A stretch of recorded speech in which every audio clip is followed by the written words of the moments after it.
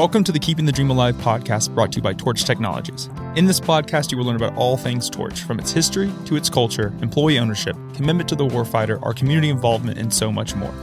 Be sure to subscribe to the podcast wherever you listen and stay connected with Torch by following us on all your social media platforms. Thank you so much for listening, and we hope you enjoy the Keeping the Dream Alive podcast. Welcome back to the Keeping the Dream Alive podcast. Today, I sit down to talk with Mike O'Melia, an employee here at Torch Technologies. First off, thank you for taking the time to talk with me today. Would you like to introduce yourself, and we'll get started there? Absolutely. My name is Mike O'Melia. I've worked for Torch Technologies, as you just heard. I've been with the company about 20 years. Wow. Yeah, and started with them when they got started in the early days. My career started at Nichols Research. That's where I first met Bill. And you've known Bill, since you were like in your 20s or so, right? Yeah, absolutely. Wow. Yes. He's one of the first people I worked with when I came to Nichols. Perfect. And while working at Nichols, I found something that I became passionate about. And I found the company that was doing it, and I moved up to Massachusetts to do that work. Wow. And then I brought that knowledge back here to Dynetics. And there I worked for Dynetics for about 10 years. And then one day I heard Bill was starting a new company, and I was really excited about that. And I called him, and he said, come on in, we'll talk. And that's the beginning of the story. Wow. So are you originally from the Huntsville area, or was Nichols kind of your introduction to kind of the Huntsville area because of the job opportunity? Nichols? Yeah, I came out of college looking for a job, and Nichols was hiring like crazy back in those days. And that's how I got started in Huntsville. Yeah. So I'm I not guess from Huntsville. I'm from Raleigh, North Carolina. Okay. Gotcha. So I guess your first introduction, when you first met Bill, did you kind of have that inclination at the time, or did you even think about it that potentially he could have his own company one day? Oh, absolutely not. Absolutely not? No. Well, he was very ambitious. I'll give you that. Okay. There was no question about it. And so was I. We were ambitious in different ways, but we were fast friends, and we have stayed friends that entire time. We'd stayed in touch off and on that entire time I was gone, and then when we got back to Huntsville. Okay, so I guess like when you came back to Huntsville, you were with Dynetics right before Torch started. Did you kind of hear through the grapevine prior to that October 2002 when they launched that he was doing something, or when did you first find out? Yeah, so I basically, now you asked me, did I think back then that Bill would own a company like Torch? Now, what I did realize was after I'd been working at Dynetics that was definitely going to happen. I could tell he was up to something. Yeah. And he had been doing the right kind of thing in the right kind of areas. And so I felt like, yeah, that would happen one day. Okay. And so, yeah, I'd heard through the grapevines. I was hearing it. Yes, we knew something was going on. And when I finally got the word about it, I don't think I waited 5 minutes to give him a call. Really? Yeah. And so like you jumped on and you joined here in 2004. They've been around for a couple of years, started in 2002. So I guess shortly when you started, the company was very, very small in size. Yes. We used to have meetings in the room. Our all-hands meeting were in a room this size. Wow. And so all the employees could gather in a room this size. This conference room, you can see it on video now that we're doing it, but it's not very big. And so at the time, you were able to get the entire Torch Technologies company in one room, and it was this big. Yes. Wow. It's like 10 by 10. Yeah. It's crazy to think now, at 1,100 plus employees, you couldn't even get in this whole building we're doing it in, this whole area for freedom right now where we're recording. You couldn't get all the employees together for that. Absolutely not. And so you begin working here at Torch. What sort of drew you in besides the fact that you knew Bill to kind of join this new company, Torch Technologies? Well, I will tell you a little story about that because we did have a talk over at the old facilities off of Drake Avenue. And before that talk, I actually went over to his house and I asked him some questions. He remembers this too. And I told him what my goals are. And I said, do you have goals in a similar thing? Wait. And he was very, very smart in how he said this. He says, I will promise you this. I want what you want. Wow. And that was the first time I've ever had an experience with a potential employer say something like that to me. Yeah. And it made all the difference in the world. Wow. That is, at the early years, it's a startup. It's not something that's well established. No. There is that chance of failure. Like you just don't know. Like you could try to go after a contract and not get it. And basically the company is no longer. Oh, yeah. There was always risk in the beginning. Absolutely. And as the company starts to grow, how did you see this culture that is now what Torch is today kind of begin to kind of blossom in those early years? Oh, I loved it. I remember back in the early days, everybody thought we were never going to have management. And Bill was going to just be the manager. Well, that was silly. That was never going to happen. But it was a cool culture at that time. We had a fairly flat organization during that time, but you could at that time do that. You can't do that today. But you could see the culture developing. There was an expectation that we were going to have a certain kind of lifestyle within the company. And it was unclear, but it began to show itself, 2007, 2008. Bill really started focusing in on culture and what he wanted this company to be.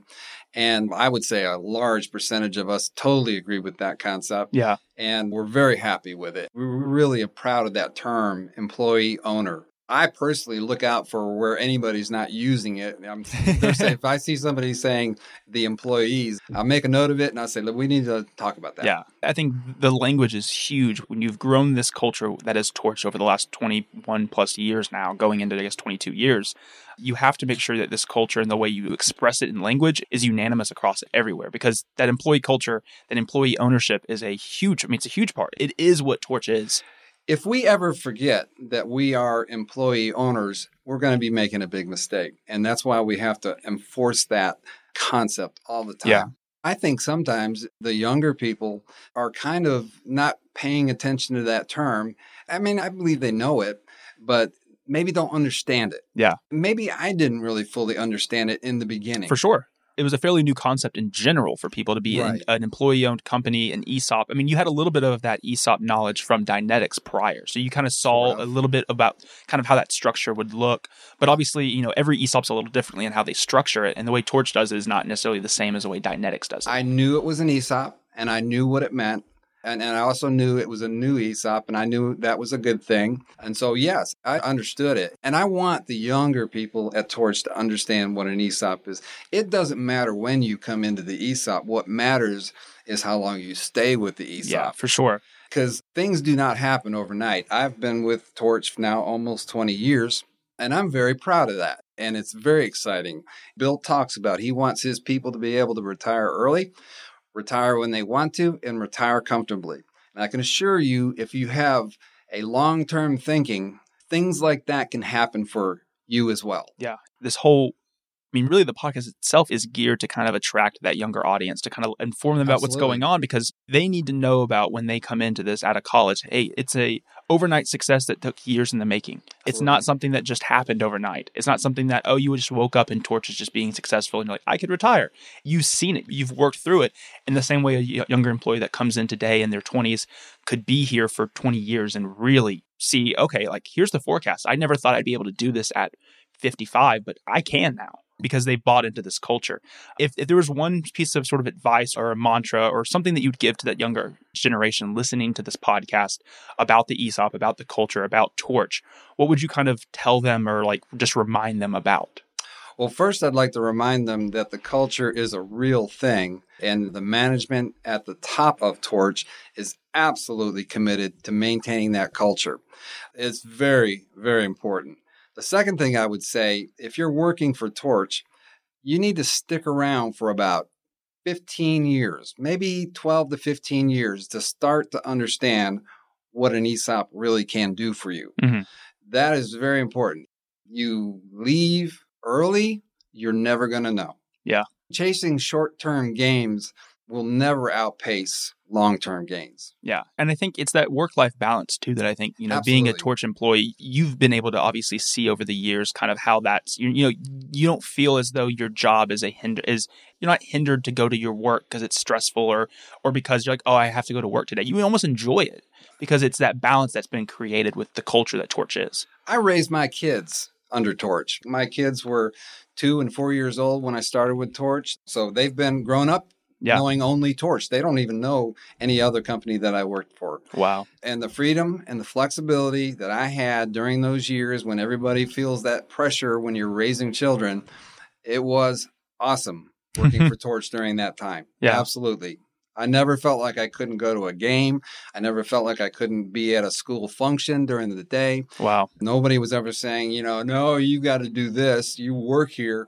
No, I've had the flexibility. I mean, there's always going to be constraints. For sure. It's all just perfectly all the time. Like there's moments, Yes. where things have to get done at a certain time and you're expected to do that. But overall, you look back at your 20 years here, you're like, there's a lot of opportunities you were able to do and things you were able to accomplish and be a part of because you were here at Torch as an employee. As much as I believe that in the term balance. I don't think there really is such a term. I think there's managed balance. I think sometimes you're going to be spending a little more time at work, and then sometimes you're going to have the flexibility to do the things you need to do.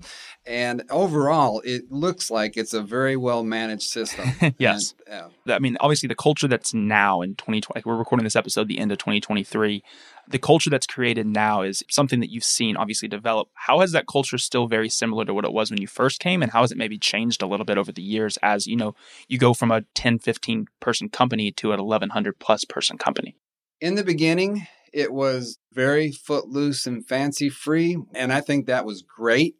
I think Bill was able to distill down out of all of that stuff that was going on in the beginning and come up with the best. Yeah. Absolutely the best of what we needed to do to maintain our culture. The idea of keeping everybody informed, the idea of educating the workforce, the idea of maintaining the concept of ownership. Those things Bill has and his team have done very, very well. In terms of how it was then and how it is now, I would say that, yeah, it's changed, but if anything, it's just gotten better. Wow. That's a testament to the structure that has been put in place. And when there's a challenge, when there's a challenge to the culture, and I'm not going to go into any details, but we went through this recently. There was a challenge to the culture. There was an all-out effort, especially by a lot of the older folks, to say, hey, no, we need to maintain this. This is how we did it. Wow. And Bill and the crew went back to work and said, yeah, we're going to do it this way.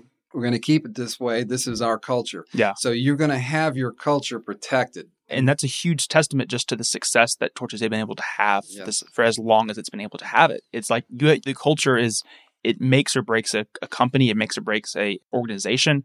And when you kind of safeguard that culture. So if things come at you, you kind of have to remember at the end of the day, here's what we've created. Here's the culture we've created. And here's how we approach this situation or this obstacle. Another huge part of the company that I think is unique, and I would love to get your perspective on it, especially as something that you've been able to see kind of grow and come into what it is today, is the Torch Helps. Giving back to the local community is a huge part of Torch. It's a huge part of the company. It's a huge part of the culture. How has it been being a part of that for so long, for the last 20 years, and seeing it, Torch Helps actually become a thing? And then now it's the success it's having and then its ability to give back to local community, not only in Huntsville, but at some of its other offices across the country. Well, I remember when Bill came up with that. Actually, I would say he didn't probably come up with it. He tasked, I think, somebody to come up with that. Yeah. And he loved that idea. And when we went to the first meeting to see how it was going to work, I said, that's just a no-brainer. Yeah. Yeah, absolutely. Sign me up. We'll sign off on that. And then we used to do it all by email. Everything would be volunteered. Who do you want to win this prize this week and all that kind of stuff. And it was absolutely awesome. And today it's very well structured. And my gosh, I have no idea now. It's hundreds of organizations that have received hundreds of thousands of dollars. It's an amazing system. Yeah, it was really cool. We had three of the current board chair over in the past two on the podcast, and we were able to talk to them about it. And it was just unique just to see how much they love it, just because it is that, the employees at Torch really do want to give back. And having this vessel, which Torch Helps is, to be that vessel to help them give back is a huge thing. Bill typically kind of ends our episodes with challenging the employees of Torch that it is up to them to keep our dream alive. What does that statement mean to you? And is it different than maybe what it would have meant to you when you first started? Oh, absolutely. Get involved and stay. My example of never let that term employee owner disappear. If you're walking around and you see a sign that says employees only, say, hey, no, that needs to say employee owners only. There you go. Do not let that term ever fade away. It all comes back to the notion of employee ownership. To me, that's the most important thing. Yeah. Because you do own a part of this company. Yeah, and it's a company and the structure behind it. And like I said, we recently had Freedom Real Estate on too and talked a little bit about just what that looks like too as an employee owner of Torch. I mean, there's so many elements to it. I think you challenge the younger employees that are listening that if you have a question about what it is to be an employee owner, maybe you've just started, reaching out to some of the people that work at Torch that maybe have been there for a little bit longer and ask them questions. I think that's the education aspect of it is huge. My challenge to the young people working for Torch is to stick it out for 15 years. And then you tell me that I was wrong. Well, thank you so much for spending the last few minutes talking to me a little bit about your experiences working here at Torch and really just highlighting that value of employee owner. It's what needs to be addressed, and it's the whole reasoning behind everything. Absolutely. But I thank you so much. If you're listening to this and you want to find out more information about Torch Technologies, you can visit our website. All the information is there for job openings and all that good stuff. So thank you again for sitting down and talking with me. And I look forward to just your growth here at Torch and see what the next few years look like for you. Thank you so much for listening to this episode of the Keeping the Dream Alive podcast. Be sure to subscribe wherever you listen and stay connected with us on social media for news and updates surrounding the company. Thank you so much for listening, and we hope you enjoyed it.